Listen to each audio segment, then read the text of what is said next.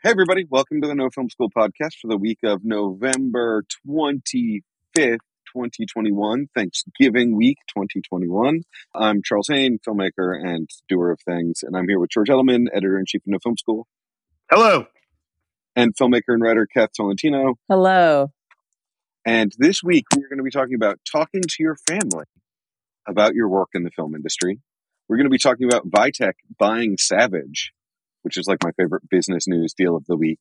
And we're going to wrap up all of that with a good deal, bad deal about travel times and not getting a hotel room this week on the No Film School podcast.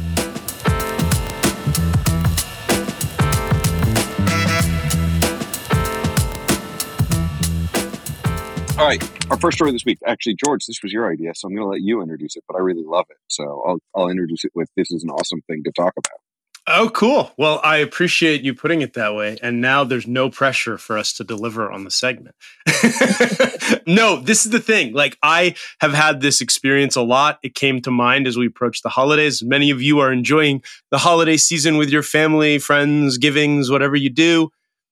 You know, all my life as a filmmaker or person in and around this industry or artist, creative person, these sort of things always introduce this moment when people ask you, so what are you working on? Or what are you up to? Or how's it going? Or, you know, what kind of films do you make? Well, yeah, I mean, there's a version of it that's like, oh, you're a filmmaker? You know, like before she was my wife and she was my fiance, she'd introduce me to her family and be like, he's a filmmaker. And I'd always be like, oh God. Like, now what's the question? Oh, anything I've seen? You know, like, or just like, yeah, no. You would know probably, like, or what's, you know, and then you go down your resume and you're like, okay, what's the coolest thing I can mention? That's like, I've had something to do with. And then it's like kind of you get those glances or those questions that are like, oh, you make, you know, sometimes people are pretty out in the open with it, and they're like, and you like full time, or like you make enough money doing that, or like, you know, how does that work? Or God, it must be tough, you know. And it brings on a lot of feelings, right? Like a lot of self-doubt, or just imposter syndrome, or just questions of like, you know, is it a real thing that am I really even doing it? Or like, and for some of us, sometimes there'll be a couple years where all we've done, I put in quotation marks, like, is write a script or work on a draft.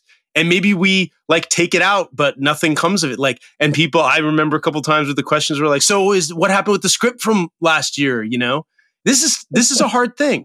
So I bring it to my co-hosts here and also to all of you to like, one, we feel your pain in the Bill Clinton sense, but also like, God, that's a dated reference. That's dated and really complicated. Yeah, that's a debate. I actually don't really get that reference. Yeah, he said it in a kind of a cornball way in a debate in like 1990. So, wow. Okay. Anyway, moving on. Let's not dwell on that. Some people listening probably remember, but let's forget it. I can't believe I brought the Clintons into this. Regardless, it's a painful thing. I identify with all of you in experiencing it. I'm curious how you guys feel about it, handle it, and I'm curious how other people do if they want to email in. Man, I got like 1 billion on this. Go. I got like so many. Okay, so the first, and I'm going to start with my father-in-law, who I like genuinely like. And as I've said many times about my father-in-law, like all he wanted was like an athletic son, and he got 3 daughters. And then he was hoping for athletic son-in-laws, and like I'm the most athletic of the sons-in-law, which is like on bikes. So yeah, but like I'm sure it's such a disappointment for him, but it's such a gift to me. It's the only time in my entire life I've been the most athletic at anything, and it's like of the son-in-laws, I'm the one who like wants to ride bikes with him. So like I'm very lucky for my father-in-law. But you know, one time we were like watching a movie together once. I think it was over Thanksgiving weekend, and he's like, "Hey, you're so lucky that you ever got to work in movies." And he said it so clearly as a like, that was a thing that happened and now is done thing. Because, you know, I haven't made something in like 3 years or whatever. And so, you know, in normal people's world, you don't do something for 3 years and that is now over and closed. And, you know, that kind of thinking happens so often that it didn't really bother me, because I was like, I like you and whatever, it's not that insulting, but it's like, for normal people, you don't do something for 3 or 4 years and that is over. Like, you're no longer, you know, like he was a parole officer, and like 3 years after the last time he parole officed, he was no longer a parole officer. But like for me, like I still think that I'm going to make more things. I'm making a thing next year. I'm like, I shot 3 things this fall. Like I still think of it as alive. but he just doesn't in a really interesting way. So like, I think it is an important thing to talk about as we enter into this Thanksgiving weekend and talking to relatives and people we know. I mean, there is always that question of like anything I would have seen, which I fully recognize as people being polite and trying to find a way to connect. But I also like, you know, during the periods of my life where I was just working on purely commercial stuff, like, no, you might not have seen this weird ad that I shot for the Mexican market that I think is really cool, but didn't play in America. So no, but it was awesome. And I was really proud of you know, it's like, it's a weird thing. I also had an experience once where I was out at a bar with a bunch of friends and like somebody asked me what I did and I gave this answer and another friend was like, oh, wow, you've practiced. Like that answer was so solid. It seems like you practiced. And I was like, oh, but like I have thought about how you answer that question. I had a production company. And you get good at answering that question where you find the things that make sense to people because it's really hard. You know, like most people don't know what color grading is. Most people don't know what like a production company really does. You know, I think it's okay to practice this answer. Like it feels a little silly to think about it, but like thinking about a concise way you can say it in a way that makes sense to other people, I think is fair. Because it's really hard to answer what we do, and it's really complicated. Oh, I remember at the time, the production company I founded had just gotten nominated for an Academy Award that we didn't win. Like, we produced a short film, it didn't win the Academy Award. And, it, you know, for like the next year, we mentioned Academy Award nominated. I remember this one guy being like, oh, you were nominated, did you win? And like, it was such an interesting moment, because within the film industry, we all know Academy Award nominated means you did not win. But like, outside the film industry, this totally normal person was like, oh, you were nominated, did you? Like, and I always think about that as a great reminder that like there's so many things that within the film industry, we know exactly what something means and normal people just don't. So yeah, I mean, this is like a really good subject to talk about strategies for. And like my strategy is like, it's totally okay to like have something that you plan ahead. Mm-hmm. Well, I think there's two different kinds of situations that you will find yourselves in this holiday season. The first one being people who you're meeting for the first time at a holiday party or through your significant other or whatever, who find out that you're a filmmaker and then ask some very generic question knowing nothing about film. And then there's also relatives or close friends that you'll encounter who maybe you haven't seen in a little while, who are asking you about the progress or status update of your career in film. And there are two different questions, and both of them are difficult. But I think like in the sort of like meeting a new person situation, I feel like there's two ways to handle it. One is like actually try and tell them something cool about what you do to create that connection with them. Or there are people who ask you this question like, oh, tell me more about that, who actually like genuinely don't care, who are just trying to make conversation. And if it's a situation like that, just say like, oh yeah, it's cool. You know, my career is going well. You don't have to necessarily take it further because they won't know what you're talking about and they don't really care. But truly, the question that I hate the most is what kind of films do you make? Which for some reason, like anytime someone finds out I'm a filmmaker who I'm not already acquainted with, that's always the first question they ask. And it's so generic. And it's like, it's just a difficult question to answer accurately. So for a long time, I was trying to come up with like, oh, I make narrative films, but people who don't work in film don't know what narrative films are. Oh, I make fiction films. And then they'll continue to ask, well, but what kinds of films? And I don't really know what they're searching for, but I realize that in those situations, I just have to name a specific project that either I am currently working on or have worked on in the past, just to satisfy, like to give them something to picture in their minds, you know? When you need mealtime inspiration, it's worth shopping Kroger, where you'll find over 30,000 mouth-watering choices that excite your inner foodie. And no matter what tasty choice you make, you'll enjoy our everyday low prices, plus extra ways to save, like digital coupons worth over $600 each week. You can also save up to $1 off per gallon at the pump with fuel points. More savings and more inspiring flavors make shopping Kroger worth it every time. Kroger, fresh for everyone. Fuel restrictions apply. Yeah, it took me like a decade to realize that I think what that question is do you make comedies or dramas? Is that what it is? I think that's what that It's not because like I have the same thing where I'm like, that is my trigger question, where I'm like, what kind of films do you make is so triggering? I hate that question so like, much. It's so funny. But like I think it is literally action or comedy, and they want you to say one or the other, which is crazy because if you think about all of our favorite filmmakers, they've been all over the map. Yeah. But like, you know, but like, I think that's something that even a bunch of normal, even people who should know better fall into. I remember once reading, this was after Eyes Wide Shut came out. Oh no, Kubrick died before it came out. So maybe this was really rude. But like, I read a review of Eyes Wide Shut that was like, I don't understand why this sci-fi director is so overrated. And it's like, Kubrick did one sci-fi, 2001. Clockwork Orange is like, I guess sci-fi as well. So he did two. But of his 9 movies, 2 were sci-fi. And this film, you know, like, there's this desire to put people in categories and boxes to make it easier. And this one film reviewer wanted to think of Kubrick as a sci-fi filmmaker. And I think there's assumption about a lot of people that there's like one genre or thing that we are interested in, that we are like desirous to do. And I think that's like a really interesting thing about people that can be very triggering when you're like, well, no, but I'm interested in all sorts of things. Like I simultaneously think Shanghai Nights is a great movie and would be interested in doing the 3rd Shanghai Nights film where they make it to Hollywood after Shanghai Noon, presumably Shanghai Dawn. And I'm also interested in like crime. And like, those are 2 things I find fascinating. But like, would I ever say I'm like a true crime filmmaker? Like, no. So like, and like also if you've only made shorts, are you supposed to say like, oh, I make short film? I don't know. It's just like such a lame answer. Well, I ask because I don't know. I didn't bring this, sometimes we bring up things where we have an idea of what the answer is. And I feel like a lot of times on this podcast, I think, do I make the mistake? I'm not referring to either of you, but I think, do I make the mistake of acting as though I have answers to everything? Because I really don't.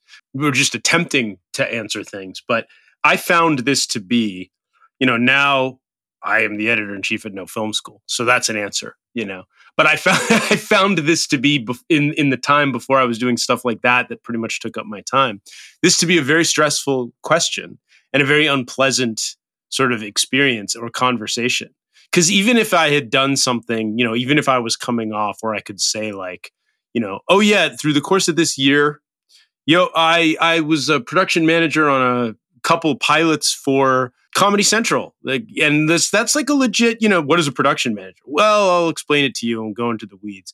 Even that, which is like, that's an answer. It still stressed me out. Like it still made me uncomfortable. Like it was just like, because, and I think this is why for me, the trigger for me, there's the old saying, like everybody has 2 fields of expertise, their business and show business. I feel like that applies to politics now and a number of other things, but it used to just be like Hollywood and whatever they do. That's what everybody's an expert on. But I think that it's like people have, just like with sports, like anything in entertainment, opinions about it because they go see movies and watch TV shows. And their opinions can vary in how well informed they are. They could be a huge fan of just finished products. They could be the kind of person who loves to know how the sausage is made and loves going to movies. They could also just be a casual, I'll pop something in and kind of stare at my phone and whatever. Like I love The Office or whatever. And all that, in all that big range, when you say, oh, I work in the blank somewhere around it, it generates an immediate interest because they're like, oh, I love The Office, like whatever it is. And then you're like, yeah, no, I don't work on The Office, but I know a guy who does, like, and that, but like that, the whole dynamic is uncomfortable. I always felt like, because if you just say, I used to always observe everybody else, if they ask, like, so how's work? What do you do? It sucks. I work at I sell insurance, something like that. Like, it's like cut and dry. Like nobody really wants to know anymore. Right. Mm-hmm. It's kind of like, that's the end. Like, oh yeah, well, sometimes I'll just say, I don't even mention what the No Film School website is called or what it does. I'll just be like, I'm the editor of a website. That's enough to like, most people don't want to know more. So maybe maybe for me, it's like, because entertainment, like people want to dig in and they want to know like, well, did you ever work with Tom Cruise? What's he like? It just opens up this whole thing, this Pandora's box of people's interests and opinions and judgments that frankly, a lot of us are not like, it's the thick skin thing in some way, but a lot of us, I think, are just not like interested in being judged as like, oh, you only worked on a pilot. So you're like, where, bottom rung or Man, something you like got a that. harsh family. You only Well, worked on a just pilot. say, nobody ever said that to me. That's George talking to George. But but what I'm saying is that people in general have so many opinions. They only know the big stuff. That's what they see in the Sure. theaters and on streaming. So when you talk about I make shorts, it's like, well, is there any money in that? Or how do you support yourself? Some people are nosy, and even if they're not asking those questions, it may make you reflect. So I think what I'm just trying to do ultimately is give voice to this is a tricky experience for us, all of us. And if you feel weird about it, you're not alone.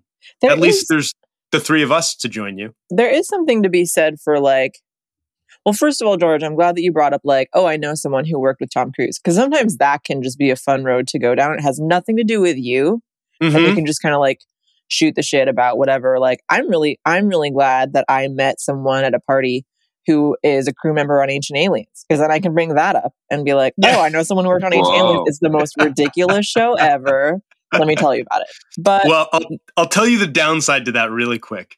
I do remember at one point, so I was like, yeah, a couple of the guy, Rick and Morty, I know those guys. I know all of them, I said that because it's true. I've known them since long before they were famous or and then successful. They're like, get me on that show. I want an autograph. No, what happened was I got an email way later that was like, hey, man, can you get me a signed blah, blah, blah? It's just what? No, I cannot.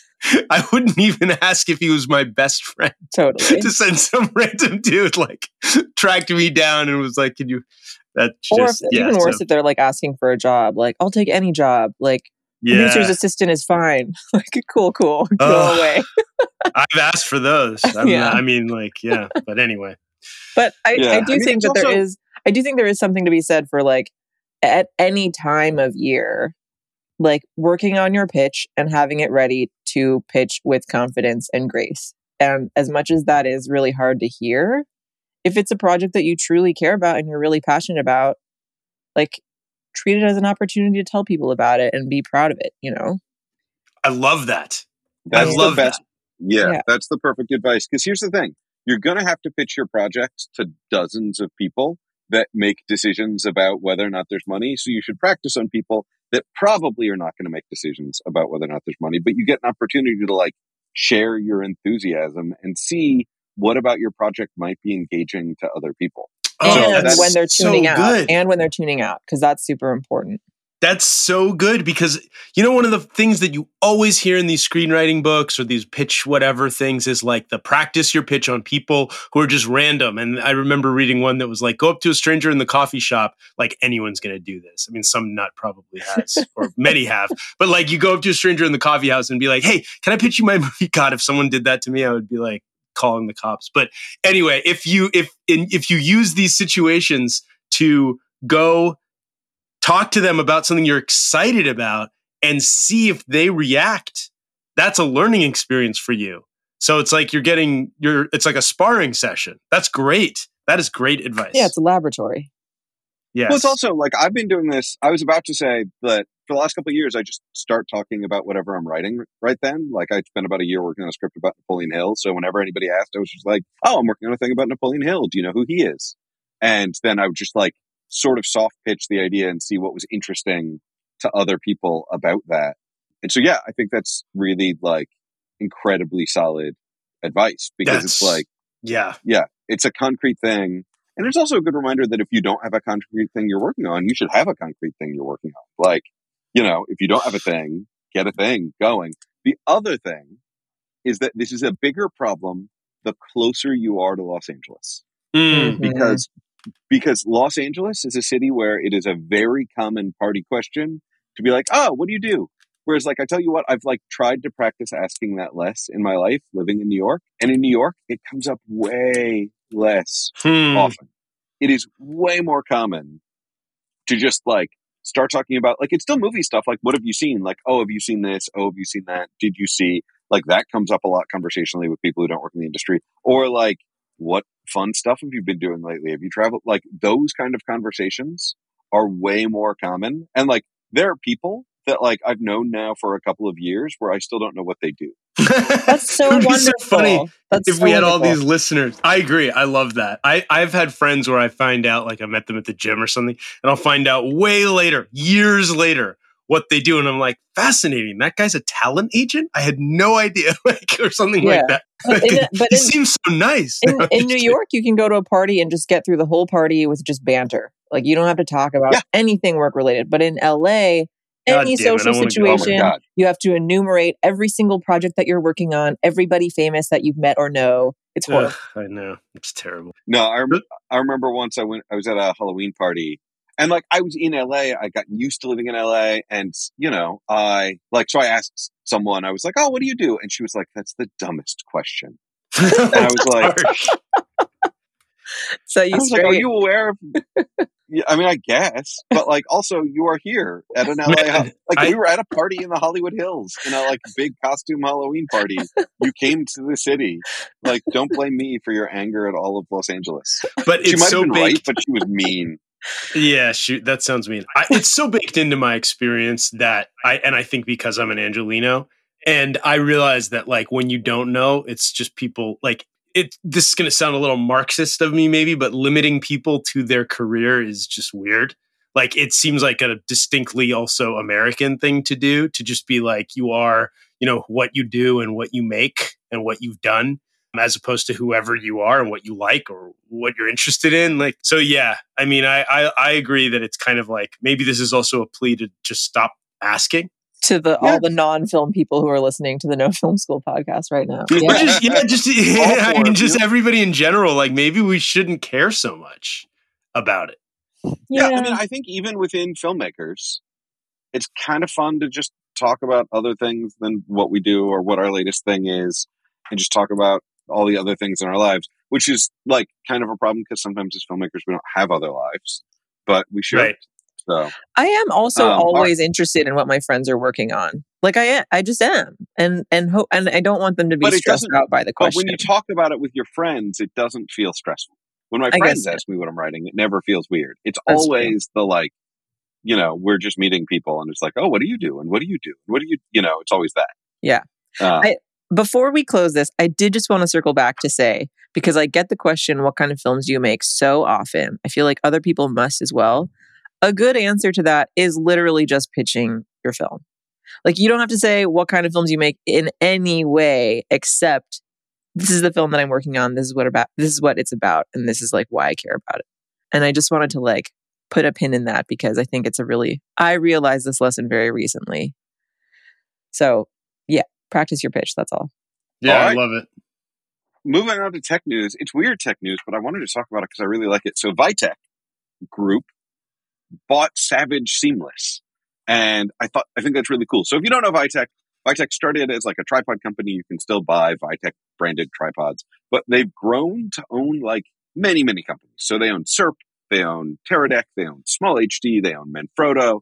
Vitek is like a very large company at this point in terms of these brands. They own Joby, who make those like cool, fun little tripods. If you go to NAB, the Vitek group are always all together at NAB, and they have a large floor presence. They make cool stuff. But they bought Savage Seamless, which so if you don't know Savage Seamless, they're more popular with photographers than they are with filmmakers. But it's like when you roll a sheet of paper behind a subject, it's called seamless because you don't see a seam. It's just like all a solid color. You see this really commonly in advertising, but you see it in all sorts of places. And that's Savage Seamless. Savage, I mean, if anyone else makes Seamless, I'm unaware of them. As far as I can tell, if you are buying a Seamless, you are buying a Savage. I'm sure I will hear on Twitter from like the other big Seamless companies, but it's just Savage as far as I can tell. Vitek buying Savage is fascinating to me because it's Savage, which first off seems much smaller than all the other brands. Like maybe I'm wrong. Maybe people are buying rolls and rolls and rolls and rolls of Seamless, but like, you know, it's like $50 a roll. $70 a roll. It's not that expensive. I don't know how much of it is being bought. But then I realized this, which is in some ways, Seamless is becoming a default option for YouTube. Like when you think about a YouTube look, there is very much a like, well-lit YouTube shot with a bright yellow Seamless background, bright pink Seamless background, bright purple Seamless background. And that is becoming kind of a thing. And that's how I think it becomes strategic.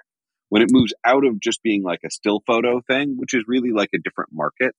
Because the idea with like being a big conglomerate is like, well, we're a big conglomerate, but we're all targeting the same customers and we get a combined marketing space and whatever. So when I was thinking about Seamless as really a still photo thing, that really had me thinking one way. But now that I'm like, oh, wait a minute, this is rapidly becoming the face of YouTube. I came around on the idea. So I thought it was really fascinating that Vitek bought Savage.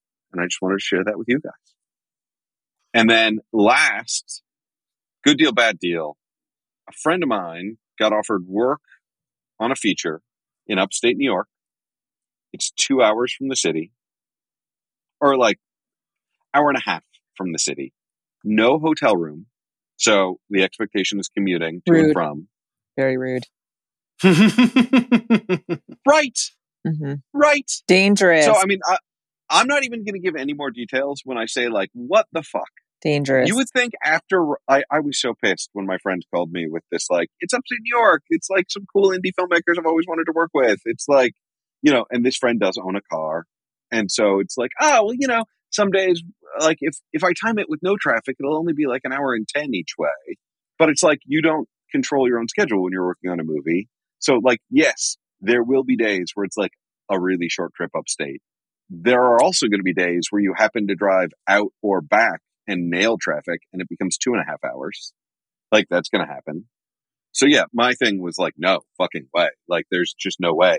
And what flabbergasted me, and the reason why I wanted to make this good deal, bad deal, is like after Rust, which like there's so many problems with Rust. But one of them was that they refused to give anybody hotel rooms and they made a joke about it where they made fucking t-shirts in production celebrating the fact that they couldn't afford to pay for hotel rooms. They didn't use the money for the t-shirts to get people hotel rooms. They bought t-shirts making fun of people for asking for hotel rooms. I think the t-shirt said Albuquerque's only an hour away, which is like so fucking infuriating. And this offer was like 2 or 3 weeks ago, which is after fucking Rust. And I was like, could we not have 6 months after Rust where we don't do this shit? Oh, I was so fucking mad. Anyway, that's why that's good deal, bad deal. Yeah. I did a feature at the edge of the zone in LA, which like a film ranch where we've talked about this many times on the podcast, but the zone is where you're allowed to not get a hotel room, essentially. Like people can wrap, go home and come back. But I was producer and it was cheap and I was like first one in, last one out on that. And I would be in like after a night shoot on a grueling schedule, driving back in traffic, rush hour traffic of the morning to get whatever sleep I could before heading back out. And I was like, this is not safe. And that was all within the rules of SAG. And, we were cooperating and it still didn't feel good. So look, it's easy for me to say with not being in production and making those decisions, like you got to make those decisions. And if it's legal, a lot of times people will do it. And I get why, but man, like even if it's within the reasonable zone, it can be rough. Like you said, there's just one little traffic thing and what happens, Yeah, so, I mean, it probably is legal. An hour and 10 minutes drive outside of New York's I don't know what the zone is, but it sounds to me like it could very well be in the zone, which makes it really tough because it's our current system that we're up against. So, the fact that the producers aren't getting hotel rooms, it's probably quote unquote within their right not to get hotel rooms. But as a crew member, you do have to evaluate, like, do I really want to deal with this? And it is really dangerous. I mean, the only thing I could say is like, what kind of turnaround are they going to guarantee you? But then again, it could change. It could be like, well, we're just running a little overtime, second meal. And then what, then how tired are you going to be? Yeah. I wish the rules were a little different. Like, I wish it was more punishing to productions because I think it should be harder to get out of town without hotels personally. So, yeah. But that's a tough call too. Well, I don't know. As someone, I live in the Bay Area. The zone is determined by the city of San Francisco, but I live an hour south of San Francisco. So, on jobs when we were going an hour north of San Francisco, my commute would be 2 hours. But as a crew member who's non-union, it's hard to say, like, well, can you get me a hotel room because I live far away? These are really tough situations.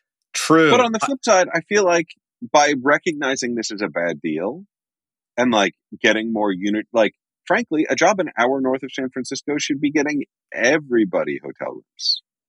Like, as someone who's been on the producing side of this, you are constantly aware of a producer that you're going to be required to spend money on stuff to keep the crew happy. And we develop these norms of like, oh, that's within the range, so I'm not going to have to get them hotel rooms. But like, I know I'm going to have to get them good food, and I know, oh, it's a hard day, I got to get better food, or there's going to be snacks. Like, I'm always aware I'm negotiating with a crew of human beings. And if producers start to get the impression that you're like, oh, a lot of people are going to pass on this job and it's going to be hard for me to crew it if I'm not giving hotel rooms, eventually you're going to find the room in the budget for the hotel rooms if the project's going to happen. I would say you'd have to build the budget differently and get more money. Yeah. But yes, that doesn't mean that you shouldn't still aim for it. I can just hear the echoes of, yeah, but that's not going to show up on the screen. I mean, it is actually, right? Because the quality of your crew and their restedness and like all that stuff cascades into what your end result is. But there's just going to be this like, yeah, but like a dolly I can see, you know, or a star or whatever. But yeah, I'm in total agreement. I'm just also thinking of like, I remember peeing in New York, and the great advantage there was that the endless subway rides I had to take, I could sleep on. Like driving really creates this whole other, like I didn't have. Well, except I will say this, a friend of mine got mugged sleeping on the subway. And I don't think he would have been mugged if he was awake. Yeah, that's a good point. I also missed my stop once and ended up in a weird place. It's Charles, I think the situation with your friend is, yes, like it's a bad deal, but at the same time, it's not so out of the ordinary. Like an hour and 10, that feels to me like it's so common. If a producer presents you with that now, I'm not saying it's safe or a good idea, but it is such a common thing. Yeah. No, but that's the thing is that like, I think for me, what's fun about Good Deal, Bad Deal is I want to talk about like both what is normal and what is actually a good deal and a bad deal. Yeah. And for me, I think this is totally normal and that most people would have taken it. And I told my buddy that he shouldn't take it and he didn't take it.